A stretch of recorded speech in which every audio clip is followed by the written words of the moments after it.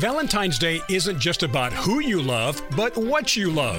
And if you love learning about history, innovation, exploration, and true stories that will leave you inspired, then you have to get to the National Army Museum in Alexandria, Virginia. You'll find 3 floors filled with treasures from the Revolution to today. You can even drop in the museum store and get a gift for that special someone. Parking and admission are free. For tickets, visit usarmymuseum.org. That's usarmymuseum.org. Discover how a master's in environment and sustainability management from Georgetown can help you harness the power of science and business to create a more sustainable world. Learn more at esm.georgetown.edu/explore.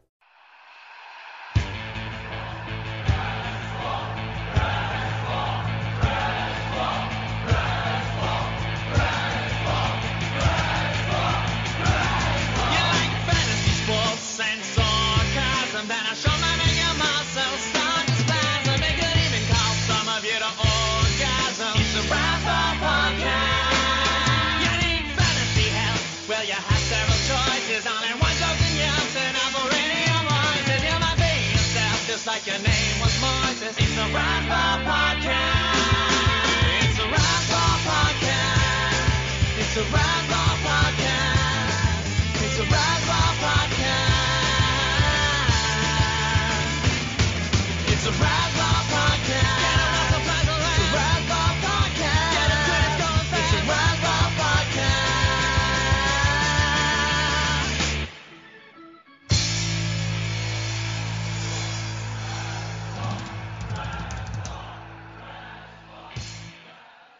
Hey everybody, welcome back. It is the Rasball Fantasy Baseball Podcast.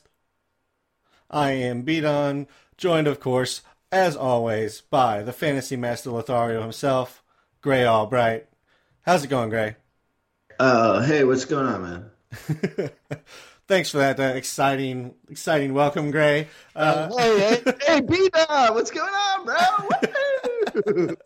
There we go. That's a little bit better. So yeah, we're just here as usual, talk about some baseball. Let's go ahead and get started in Texas, where they might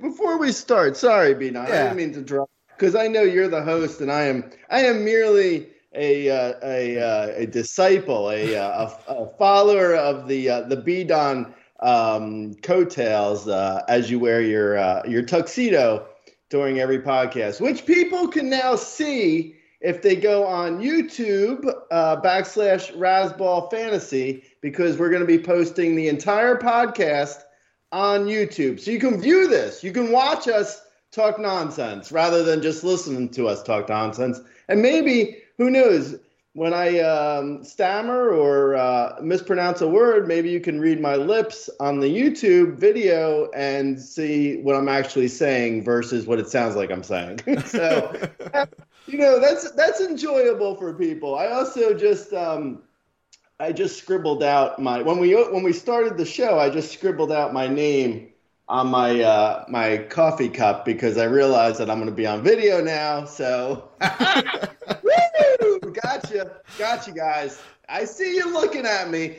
Also, I did my hair. Okay, Beaton, and please subscribe. We have to get to 1,000. I will continue telling people to subscribe to the YouTube /Rasball Fantasy until we get to 1,000 subscribers. And then once we get to 1,000, I will no longer talk about this ever again. So get us to 1,000 because we have to get to 1,000. According to Bobby LaMarco, our new fantasy football video guy. Social media director, social media guru. Yeah, who has 21,000 less followers than me. He's the guru. Ask Bobby. He's the guru. Anyway, Beaton, let's get into the show. Hey, at least Bobby's got more followers than I do, so he's got something. Let's go ahead and get. I don't actually think that's true. To be honest, is it not? It's not true. Okay. No, I think Bobby has like 200 followers. I don't know why we're talking about Bobby's followers. Okay. Anyways, yes. Good way. We need to build up our people, not knock them down. I realize the site is called Rasball, so our whole Je ne sais quoi? No, that's probably not. Our joie de vivre? I don't know. There's a French term for it, but our raison d'être, I don't believe is the right term either. Anyway, beat on. Let's go. Yes. Come on. Okay. So before YouTube puts us in a French video category. Yes. Okay. So moving on. We already got the South Korean market. We don't need the French market. We're gonna go ahead and move on. If your question was how many times does Gray roll his eyes at me a show, you can now answer that by yourself. You don't have to ask me. So yes, going to Texas, quite possibly the number 1 and number 2 players over the last 2 weeks might be there. Adolis Garcia, we're going to start with him. I mean, he's number 14 on the player rater over the last 4 days. He's hitting 280, 3 home runs, 2 stolen bases.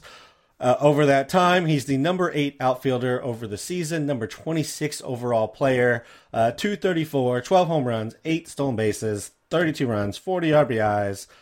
Adolis Garcia was a guy that I liked in the draft season as long as you had some average built up. He's even starting to turn around, at least on the average side in recent days. Where are you on Adolis Garcia right now? And kind of as we're looking forward for the rest of the season, Gray, I mean, he's putting up at least the home runs and stolen bases side of it.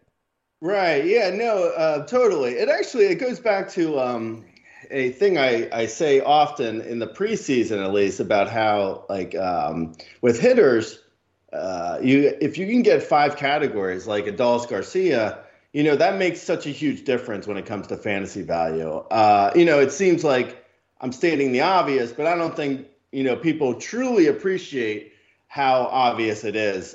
Because, like, if you have, like, Adolis Garcia right now is actually 21 overall on the player rater with today's update. I think you might have did the notes yesterday. I did this last night, yeah.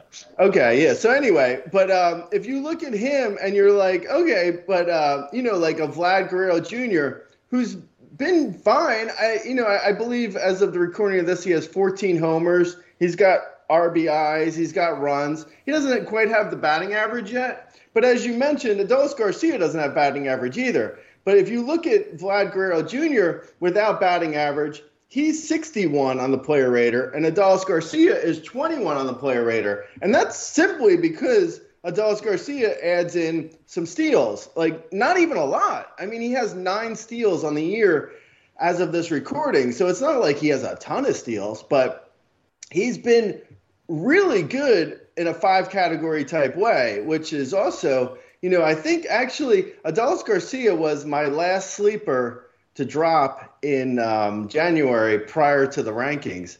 So, yeah, I was a fan of, like, Adolis Garcia. I think I liked Adolis Garcia, a lot more than most people across, like, fantasy baseball community, which is a large group of men in their mother's basement tweeting and podcasting. Hey, guys, what's going on? Leave your mom alone. Okay. Anyway, so, yeah, I mean, I think which is surprising, but I don't think people truly appreciate Adolis Garcia even to this day. Like, even as he is a near top 20 guy overall. Like, if you look at the guys right by Adolis Garcia on the player rater, you have Jazz Chisholm, Julio Rodriguez, Tony Gosling, Alek Manoah, Francisco Lindor. Like, these guys are all within like $1 of his value. If you were to say all those names I just said, they are so like far and wide appreciated more than Adolis Garcia. Like, if you were to say to someone like, do you want Adolis Garcia or Julio Rodriguez? People would be like, are you drunk? hey, bro, are you drunk? Because you sound drunk. Or if you're like, Adolis Garcia or Jazz Chisholm, people be like, I'm going to, like, send you away. You need help, bro.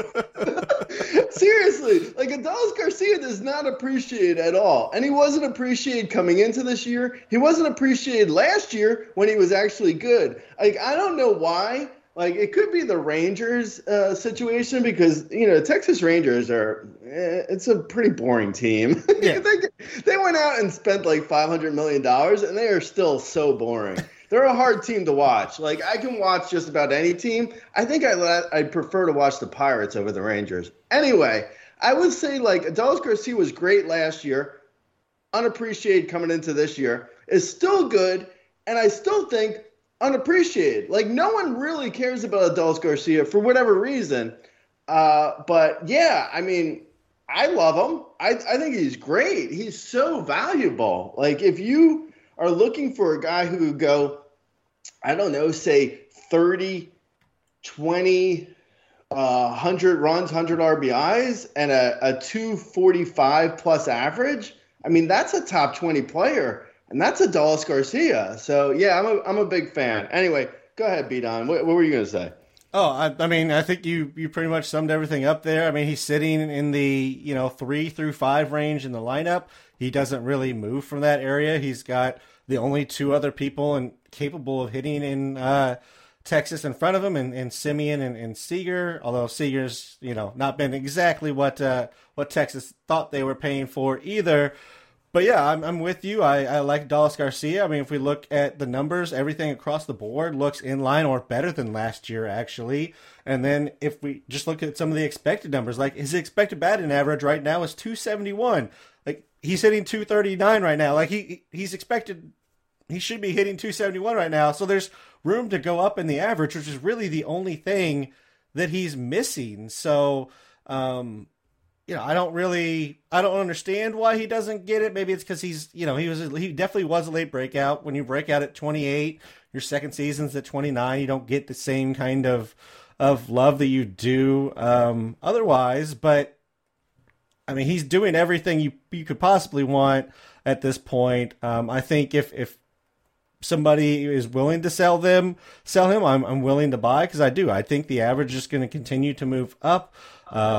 I mean, 9 stolen bases, and that doesn't sound like a lot, but he's top 20 in stolen bases right now because there's nobody stealing bases. So, I'm with you. I like Adolis Garcia rest of season. Also, like, and one other name that I didn't mention, like, if someone were to say, like, Adolis Garcia or Austin Riley, it's another one where it's like, well, obviously Austin Riley, right? But no, it's not. I mean, Adolis Garcia is beating Austin Riley by $3 on the player rater. That's a decent amount. I mean, that's the difference between, like, Sandy Alcantara and Kyle Wright, $3. Actually, no, that's a little bit more, but it's close. Yeah. Anyway. I mean, Adolis Garcia is way more valuable than people realize. Yeah, and to your point about the stolen bases, I mean, Stanton, who's had a great season to this point by all accounts, he's 58.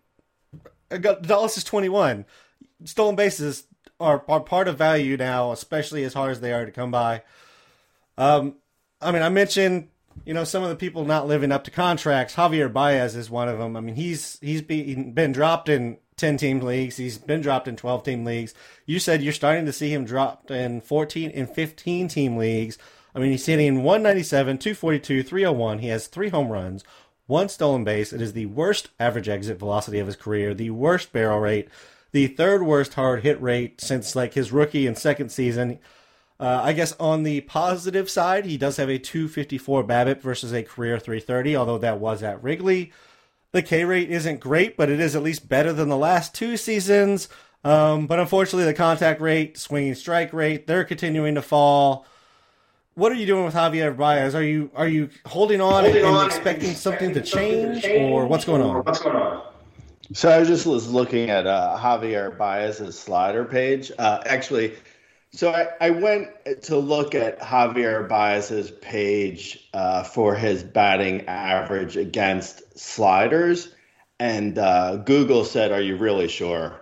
It's good. And then I said yes, and Google said, "Really though, because it's not pretty." And then I said, "Yeah, no, seriously, Google, show it to me." And then Google said, "I don't think you want to see it." It's so bad, man. I don't get, like, honestly, like, his batting average against, like, sliders and just, like, everything against sliders. I don't know why, like, he's having a extremely hard time with the slider. Right now he's got a 51% ground ball rate when he actually does make contact with a slider. his strikeout rate against the slider is 42%. 42%. His average against the slider is 110. He's you or I suddenly dreamcasting ourselves onto a major league team and facing Shane Bieber with a slider. Like that's essentially Javier Baez. Like you or I could probably hit as well as Javier Baez against a slider. There's no reason anyone should throw him anything else until he figures this out. Like I don't know, like if I were a major league pitcher, I would be like, yeah, I'm throwing Javier Baez a slider, man. I mean, like, it's so obvious. Like, if you look at, and even, I think it's obvious probably even to the dopey Major League Baseball players and coaches, because, like, if you look at his pitches, like, he's seen 246 sliders as of the recording of this. Last year, he saw a little over 500. I mean, he's already seen almost half of last year, and we're nowhere near the halfway mark of the season. So he's flying through like how many sliders he's seeing like on average. Like he is seeing nothing but sliders, and for good reason. He can't hit them. I don't know why. I mean, it's almost like he's got the yips, but for hitting, which is bizarre because usually that's a thing for throwing or fielding. Yeah, I don't know, man. I honestly, I don't know if there's a fix here. I mean, there is. Like, he could fix what he's doing against sliders. I guess that could be a fix.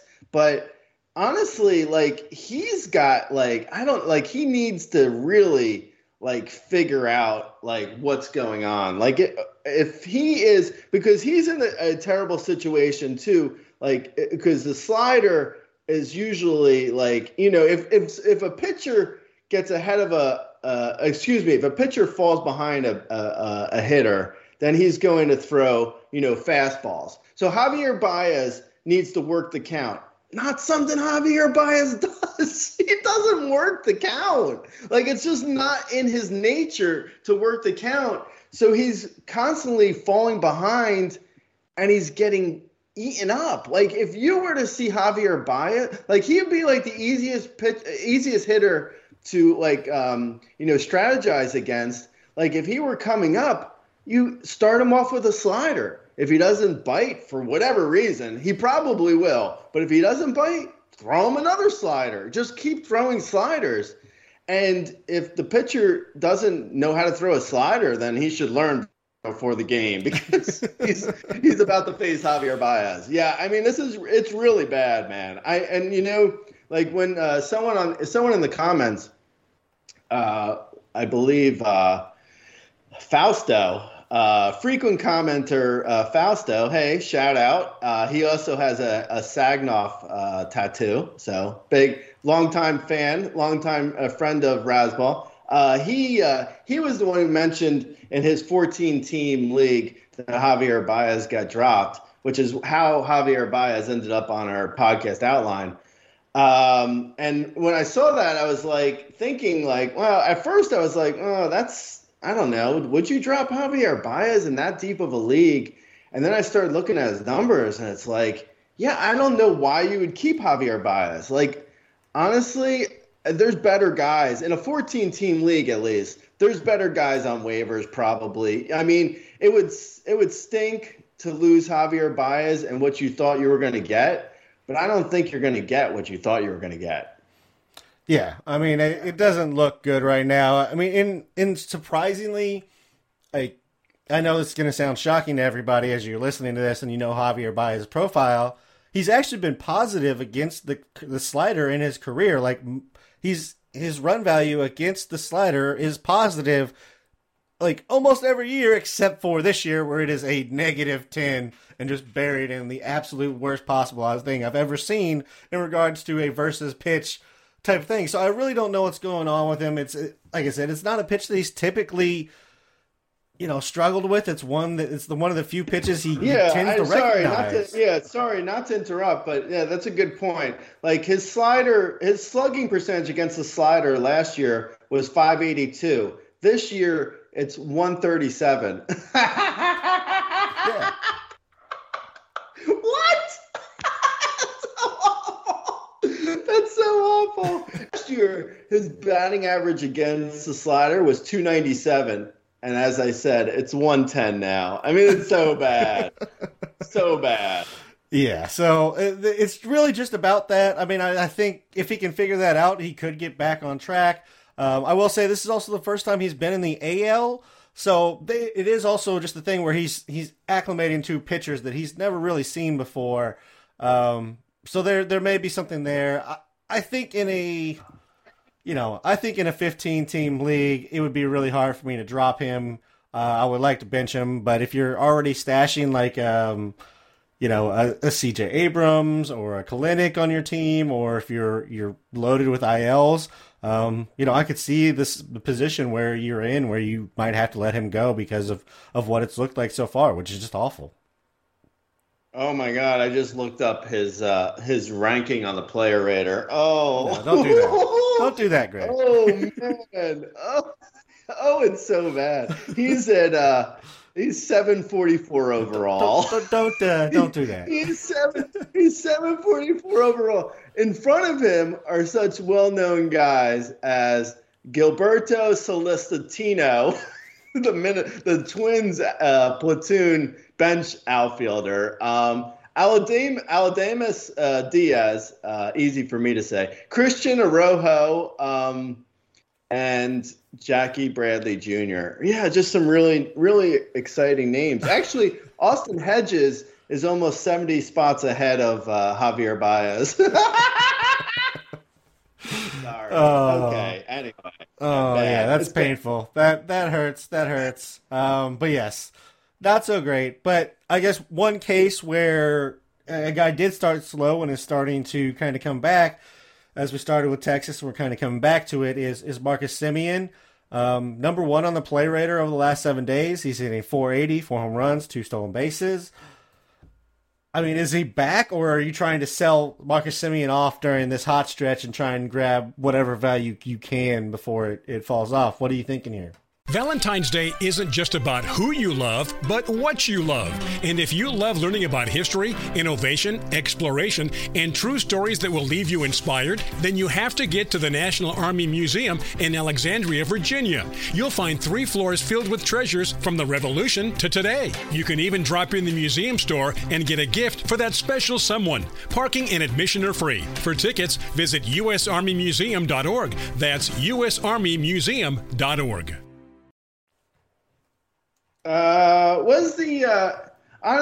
Was that Marcus Semien the 7-day player rater? Was that a thing where he had that one huge double header and then he hasn't done anything since then? Has he? I think he's had like one hit since then. He had 3 games that were really, really amazing. He had Seattle, Cleveland. Right. So yeah, it was a doubleheader, but he did have a home run in the Seattle game beforehand. Right, I see his game log now. Yeah, so he had 3 games that were like fantastic. He had 4 homers in 3 games, and then on Sunday he went 0 for 6. The day before he went 1 for 6. The day before that he went 0 for 4. The day before that he went 0 for 4. I mean, you know what? I said to sell Marcus Semien prior to that big doubleheader. And I stand by that. I mean, his expected batting average is .214. He's got he's really been super I just don't think he's got like the power to get it out in Globe Life. I mean, he does. I guess that's unfair. I mean, he can hit it out of Globe Life. It's a tough stadium though. It's not an easy stadium to hit home runs in. Before I'm old enough to remember 2019. Hey, I'm 3 years old. Anyway, I'm old enough to remember when he was like a 30 homer, 250, 260, 265 guy. I mean, in 2019, he hit 285, but that was a bit of an outlier. Anyway, long story short is he was always a 30 homer, 27 to 30 homer, 10 to 15 steal, 250-ish, 260-ish hitter. And that's what he always was. Last year, I mean, he got super lucky. He got he got lucky for power. He got lucky for everything. I mean, he was in really good stadiums for half the year when the Jays were playing in minor league parks. He was in a position to really have a career year, and he did. He had that career year. Now, I think what we're seeing is him coming back to the player that he used to be. I don't know if he's actually going to get to 25 homers, to be honest. I think right now the projections say he's going to get to about 24 homers. So it'll be close. So potential, but I don't know. I mean, I would put his over-under still at 27 probably. So that means he gets hot. I think he probably hits 250. So 27 homers. He's got good speed. He's actually running a bunch this year, which is good. He's making up for his lack of power. He's got 10 steals already. And, if he gets to 20 steals, if he gets to a 25, 20, 250 year, that's totally worth, the price you paid. I mean, it's not exactly what you were expecting, but, you can't always get what you want. You get what you need. You know what I'm saying? as I suddenly became a New York Italian singing Rolling Stones. Anyway, I think Marcus Semien is probably going to be fine. I think he's going to be valuable enough. I just think that there's a potential here where he could potentially have a low year for average, maybe a low year for power. Maybe he goes 20, maybe he hits 22 homers and steals 20 bags. 22, 20, 230 is probably the floor I'm at for what he could potentially do. That's not awful. I mean, it's not unusable, but that's probably top 75 versus, the top 25 to 30 overall that he was getting drafted at. It was always a little bit too high. It was a position he was being overdrafted. I think that was pointed out by both of us in the preseason. He was going too high originally, and now he's probably going to fall back to where he was. And that's fine, but, probably not exactly what people were expecting. Yeah, I think that's fair. And if we're just looking at what his numbers comp to in regards to his own personal seasons, honestly, the closest comp to what he's currently doing with the bat is 2018, where he went 15, 14 and hit 255. And that, I think that's kind of, other than the steals, which he does continue, he is running more than maybe he's ever run right now.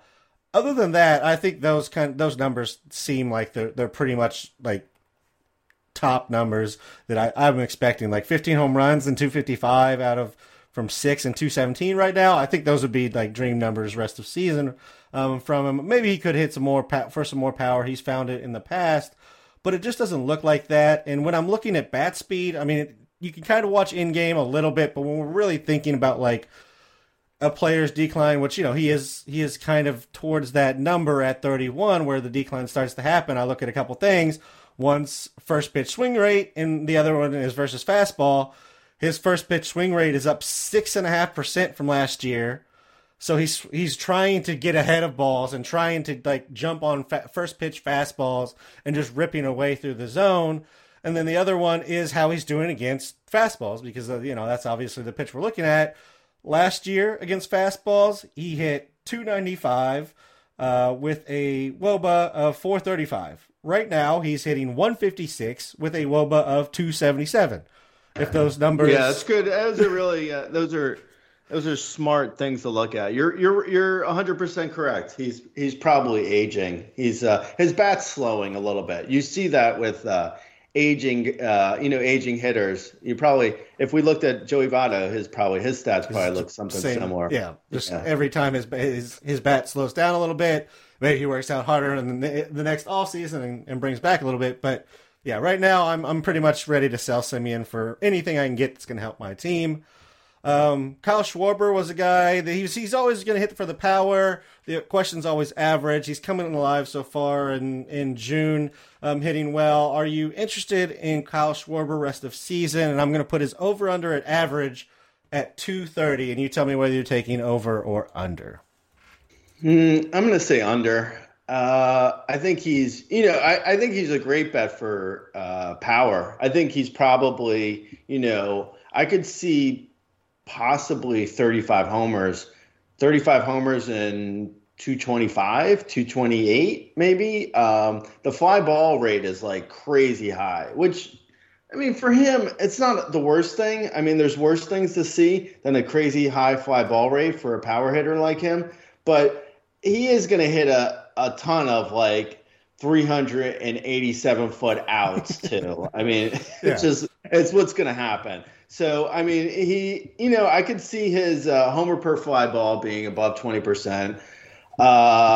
If he gets anywhere close really to like his homer per fly ball of 20% and a 50% fly ball rate, I mean, he could potentially hit 34 to 36 homers, like I said. I like Schwarber. I think he gets hot. He gets crazy hot at times where people, I think, expect a little bit more than he's going to give.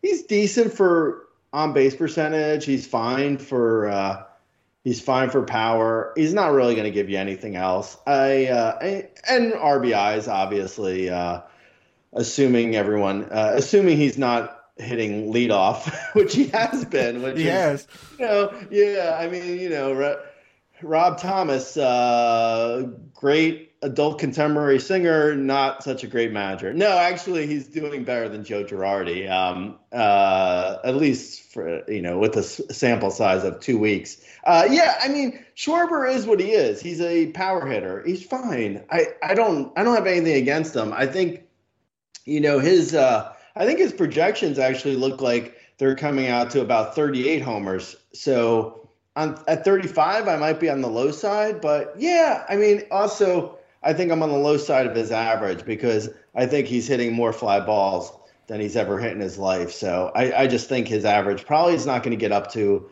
the 230 range.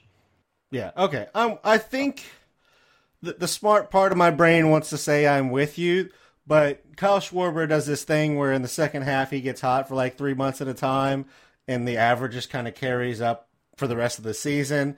So I'm just kind of expecting that to happen again. And every year we think it's him, at least, as a Cubs fan watching him, we always think it's him turning the corner, and really it's just him seeing the ball really well for a little while. So yeah, I'd say, again, my brain says, yes, you're right, under 230, but my heart says over 230. So it just depends on what day you catch me, I guess.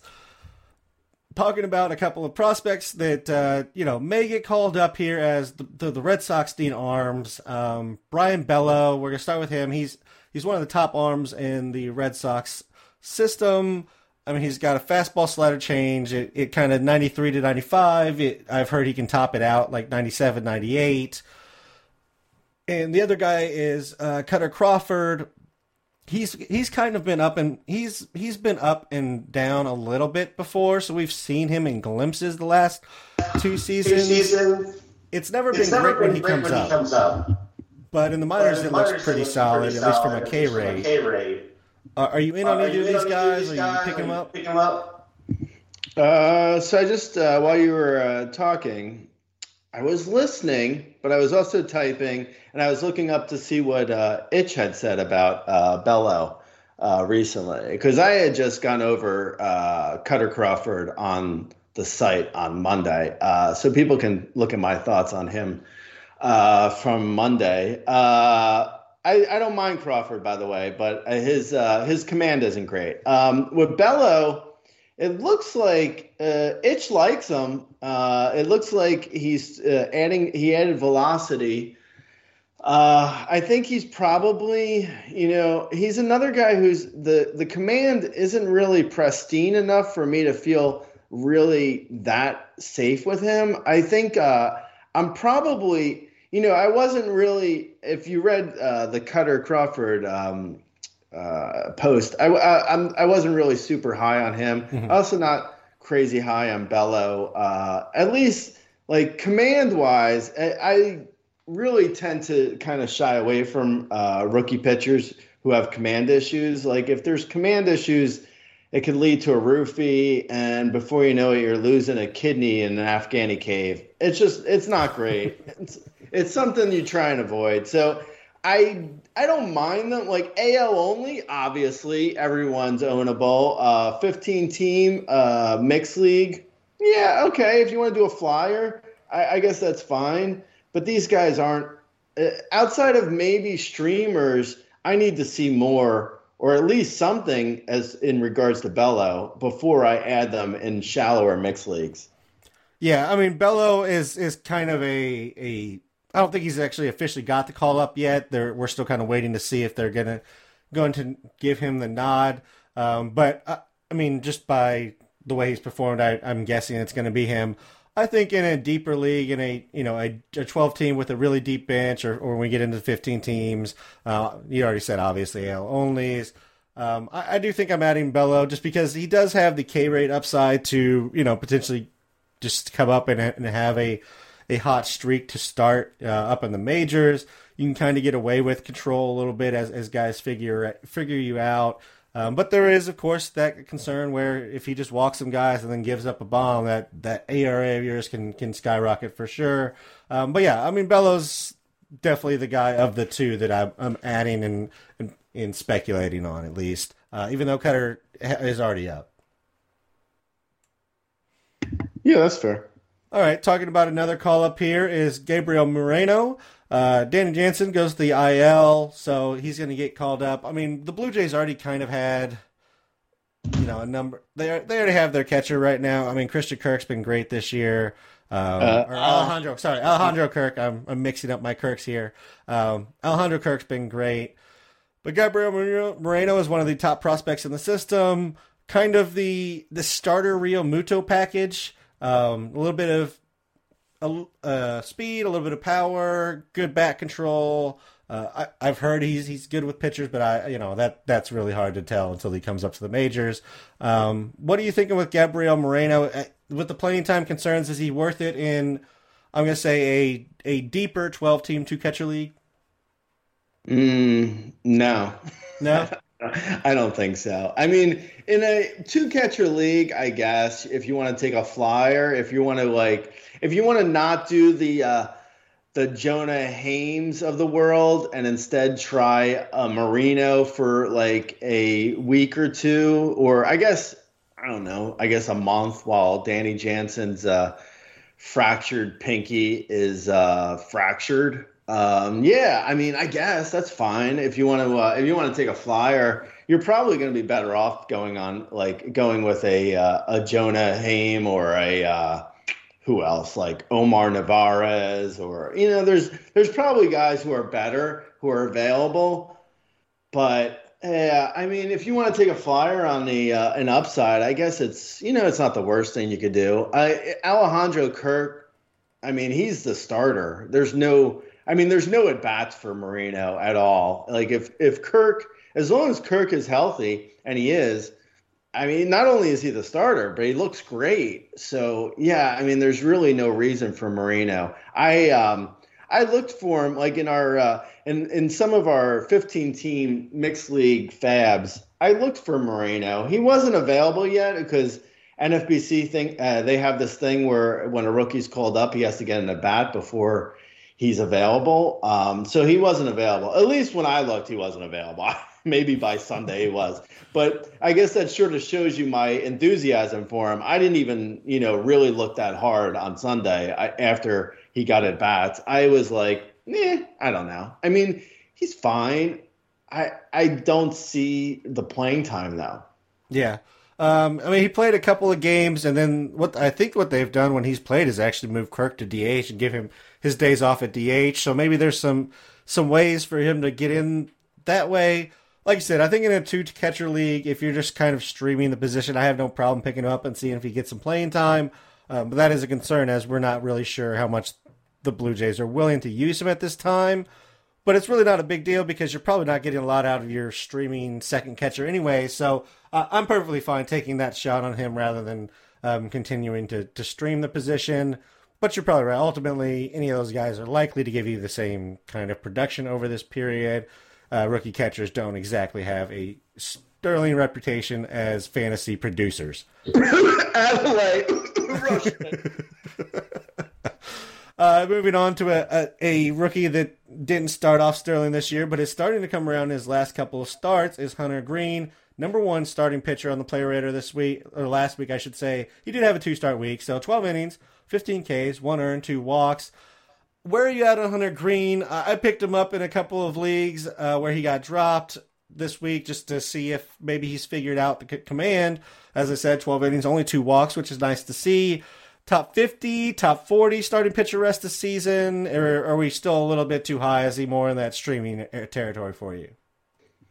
Yeah, I think if Hunter Green is able to figure out his command, I mean, he could be a top 40 starter, I think, pretty easily. Even if he continues to give up homers like out of control, if his command is there, that could really change that could change the game for him. I don't know if it's there though. I mean, it was last week, but I wouldn't be surprised if this week it's not there. Like, it's definitely it's an issue for him still. He's still got a high walk per 9. It's his command is. If his command is there, he could be an ace like we saw the last week. If his command's not there, he could be like unusable. And I really think that it could go from start to start where you're not necessarily sure what you're going to get. Like, I started him in a 15-team mixed league, and I was happy with the results last week, but I know I'm starting him again this week, and I know there's a chance that it could just be as bad as it was good last week. So I'm in, but super tentatively. Yeah, I think I'm the same way. Like, I want to pick him up just because, like we said, like the upside is great. He could potentially be a top 20, top even 10 eventually. Eventually, he's got to get the innings kind of built up, but like he could be an amazing pitcher for fantasy. But we do need to see that just kind of play out a little bit longer to make sure that this control isn't just a little blip. This week he's at home versus Milwaukee. Cincinnati is kind of an awful place to be at right now as far as pitching, and pretty much always. Are you interested in him versus Milwaukee at home? Yeah, I mean, like I said, I'm starting him.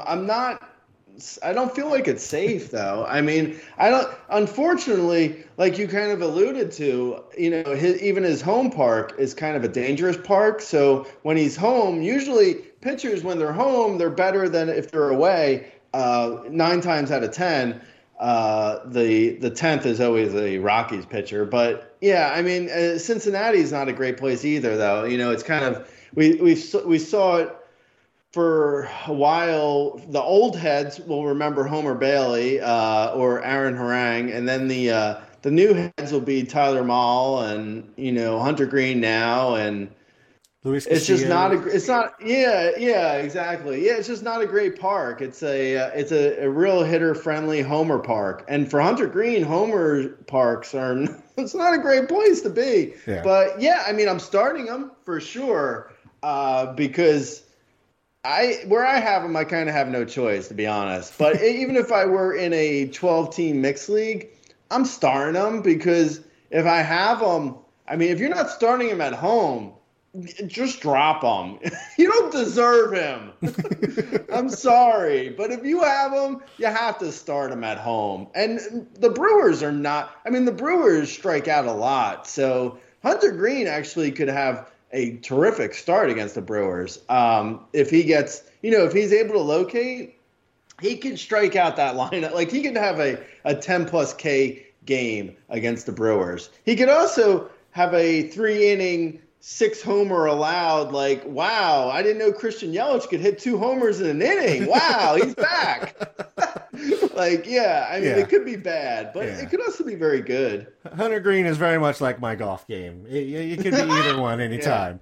Yeah, Hunter Green. Actually, someone mentioned. I'm sorry, I don't know who it was, but someone in the comments said Hunter Green, when he's going well and he's able to locate his pitches, Hunter Green is camo, because Hunter Green camo, and then when he's not doing well, he's fatigues. I thought that was pretty good. Nice, anyway, nice. Yeah, give shout outs to our commenters when they write worthwhile stuff and witty things out there. Let's talk about the best shout outs are when I forget the person's name. When we don't know them, yeah. But they're listening, they understand, they know it's them. They'll tell you who it is in their next comment. Hey, that was me, jerk. Why didn't you remember me? Let's talk about a guy who's returning from he hasn't pitched all season. I hope you didn't start him. Steven Strasburg. He has a 2-start week this week, but he looked absolutely awful and just got bombed in his first start. I mean, he's throwing a sub-90 on the fastball. That's not what we want to see from Steven Strasburg. I mean, his velocity's been down for a few seasons now. Where do you have him the rest of the season? Are you even, do you want him on your roster, or where are you at? No, I don't. I don't know. I think I said something in the last time I mentioned him. I think his over/under is around 50 innings pitched this year. I don't know. I don't have much hope, to be honest. It's hard because he was great for a long time, really good. But he's only, he's only pitched 30 innings in the last 3 years. I don't know, man. I think he's probably, the best days are behind him, unfortunately. I would be surprised if he's able to pitch 50 innings. Honestly, if I'm saying 50 innings over under, I'm probably taking the under on 50. So, yeah, it's not great. I would say I'm as far out on him as I am on just about anyone. Yeah. I'm not, I would probably take a chance on Strasburg over Patrick Corbin because a healthy Patrick Corbin is much worse than an unhealthy Strasburg. But, yeah, I'm not in on either. Yeah, I'm with you on that one. I mean, talking about his fastball velocity in 2018, which was the last time we saw any kind of meaningful innings from him, it was 95. In his outing again this last week, it was 90 and sub 90 for most of the game, honestly. So it's not a great look. I have him in a couple of deeper leagues, just hoping, but these 2 start weeks, it's going to determine whether he gets held on to or not. I just wanted to mention Royce Lewis out rest of the season, ACL tear. That's a little depressing as he was showing great things from as a rookie. I guess, Gray, anything to say in regards to Royce Lewis kind of next year as we look at him from a dynasty perspective? Any concern about how he comes back here? Yeah. Yeah, I got a lot of concern considering it's an ACL tear on the same knee that he injured last time.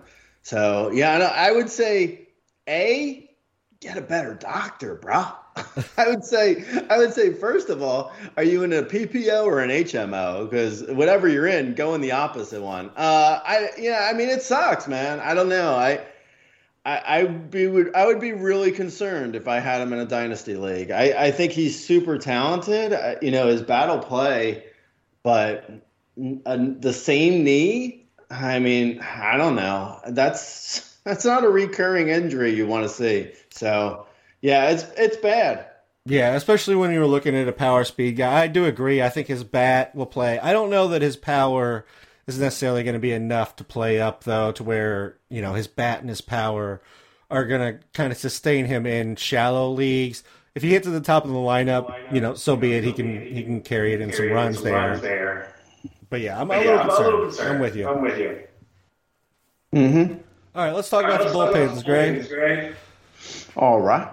Who you got for the SAG offers out there for some possible save changes or anybody to keep an eye out on? The Phillies. Well, first of all, the Red Sox seem like they're looking at Tanner Houck for closer, which is good for his value. For people like me who drafted him back in November of last year as a sleeper starter in like a draft champions league. I fell into a closer, which I wasn't expecting, but it's actually it's kind of welcome. I'll take it. I think Tanner Hall could be as good as any closer.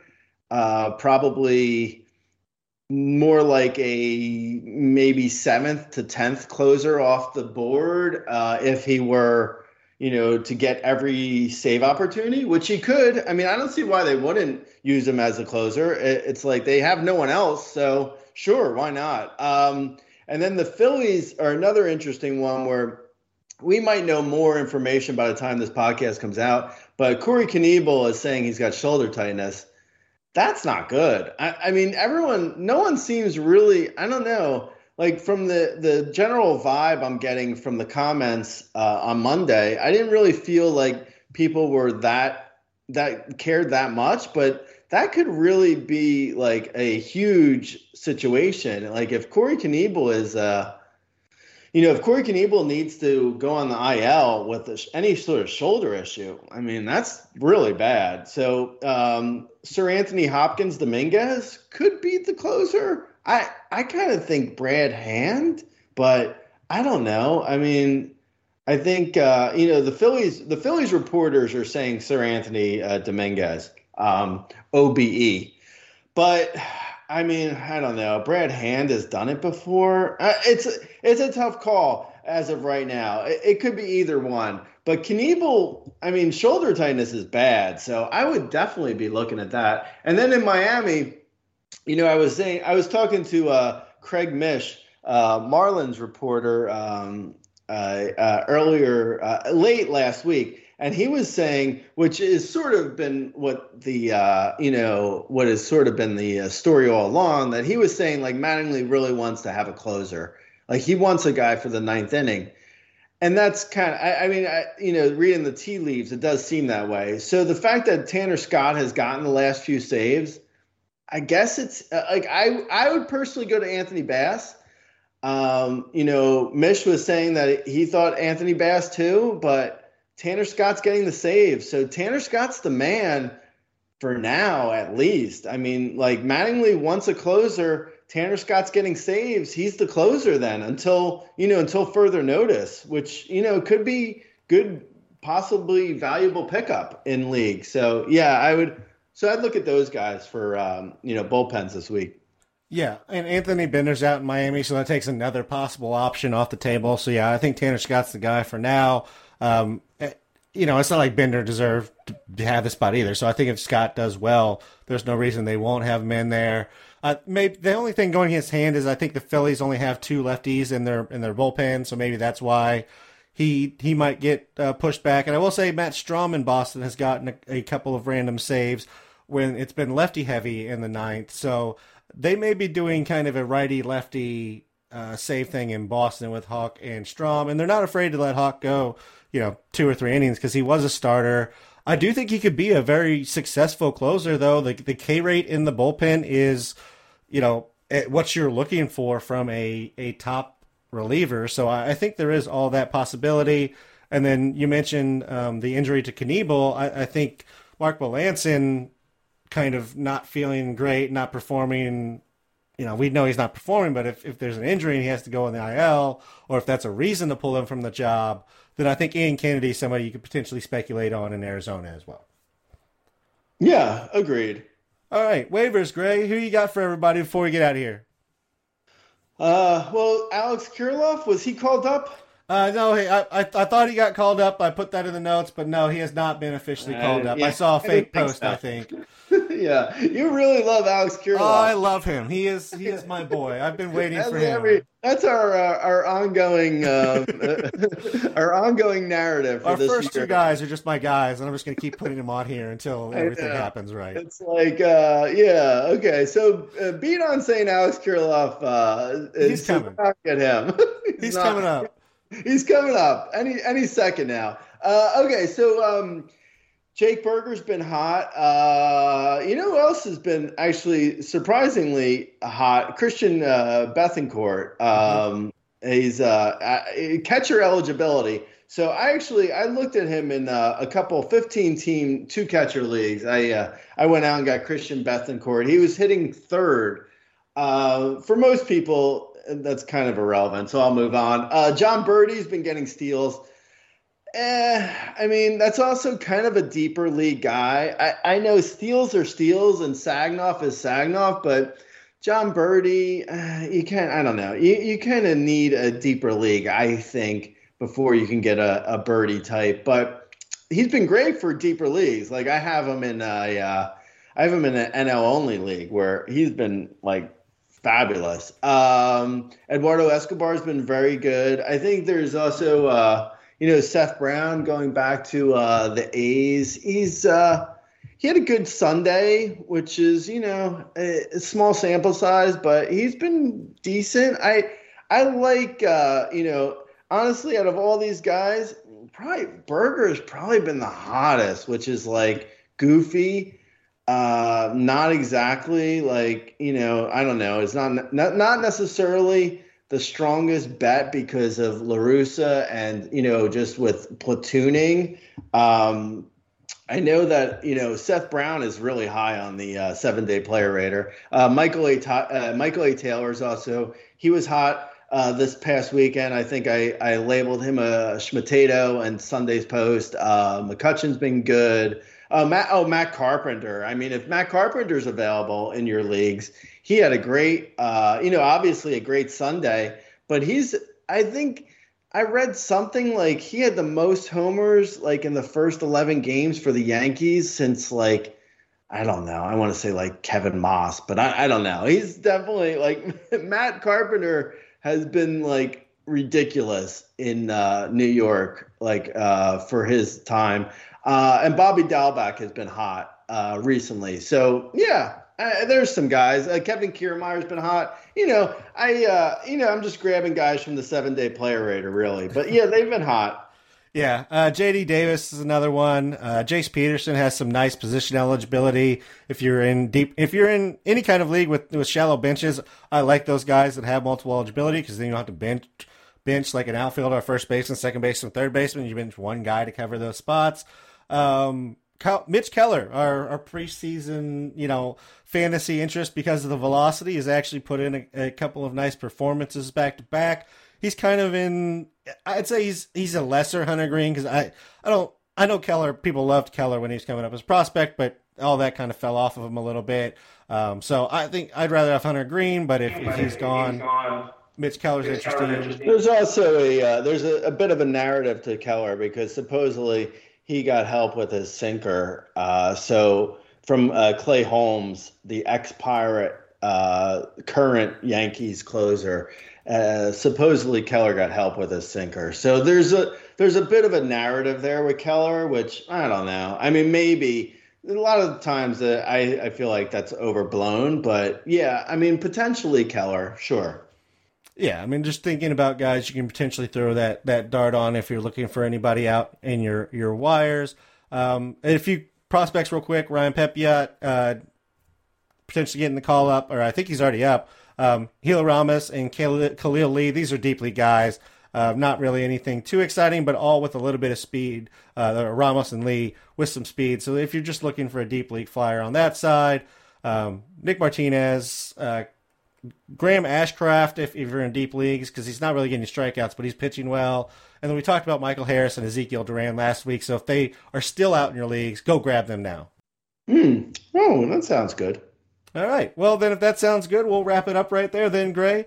As you mentioned off the top, we are now on YouTube, the full show, so you can listen to everything and watch us as we go through. We are actually also expanding, into the modern era of... I forgot I should have wore pants for this. Oh my God! I realized we might have to re-record. I'm sorry. Go, continue. Finish your outro. I'm sorry. Outro spiel to get everybody. Yeah. So go subscribe to that. That way, Gray doesn't have to read the thing off the top every single show the rest of the way. We're also moving into Twitter, or outside of just Twitter. We have Instagram, TikTok. At Razzball Fantasy, if you want to watch clips from this show or the football shows that we're doing as well. So all sorts of fun stuff out there on the social media. Follow me on Twitter. I'm at RazBeaton. Gray's, of course, the owner of the @Razball account. If you have specific comments, you can send them there or in the comments on the post. Thanks for listening, and we'll talk to you next week. Late.